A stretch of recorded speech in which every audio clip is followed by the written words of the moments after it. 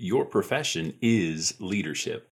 Welcome to today's leadership thought of the day brought to you by the Leadership Lifestyle Podcast. So, yeah, I know your profession is you're a lawyer, you're in marketing, you're in sales, you're whatever it is you do. But actually, if you're leading a group of people, you're trying to influence anything, your actual profession is leadership. You have to hone those leadership skills while you're doing what you're doing.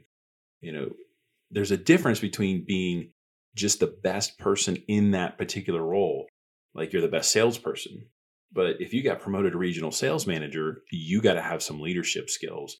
So focus on your profession being leadership added to what you're doing, and you will continue to grow and lead people the way they should be led and the way you'd want to lead people.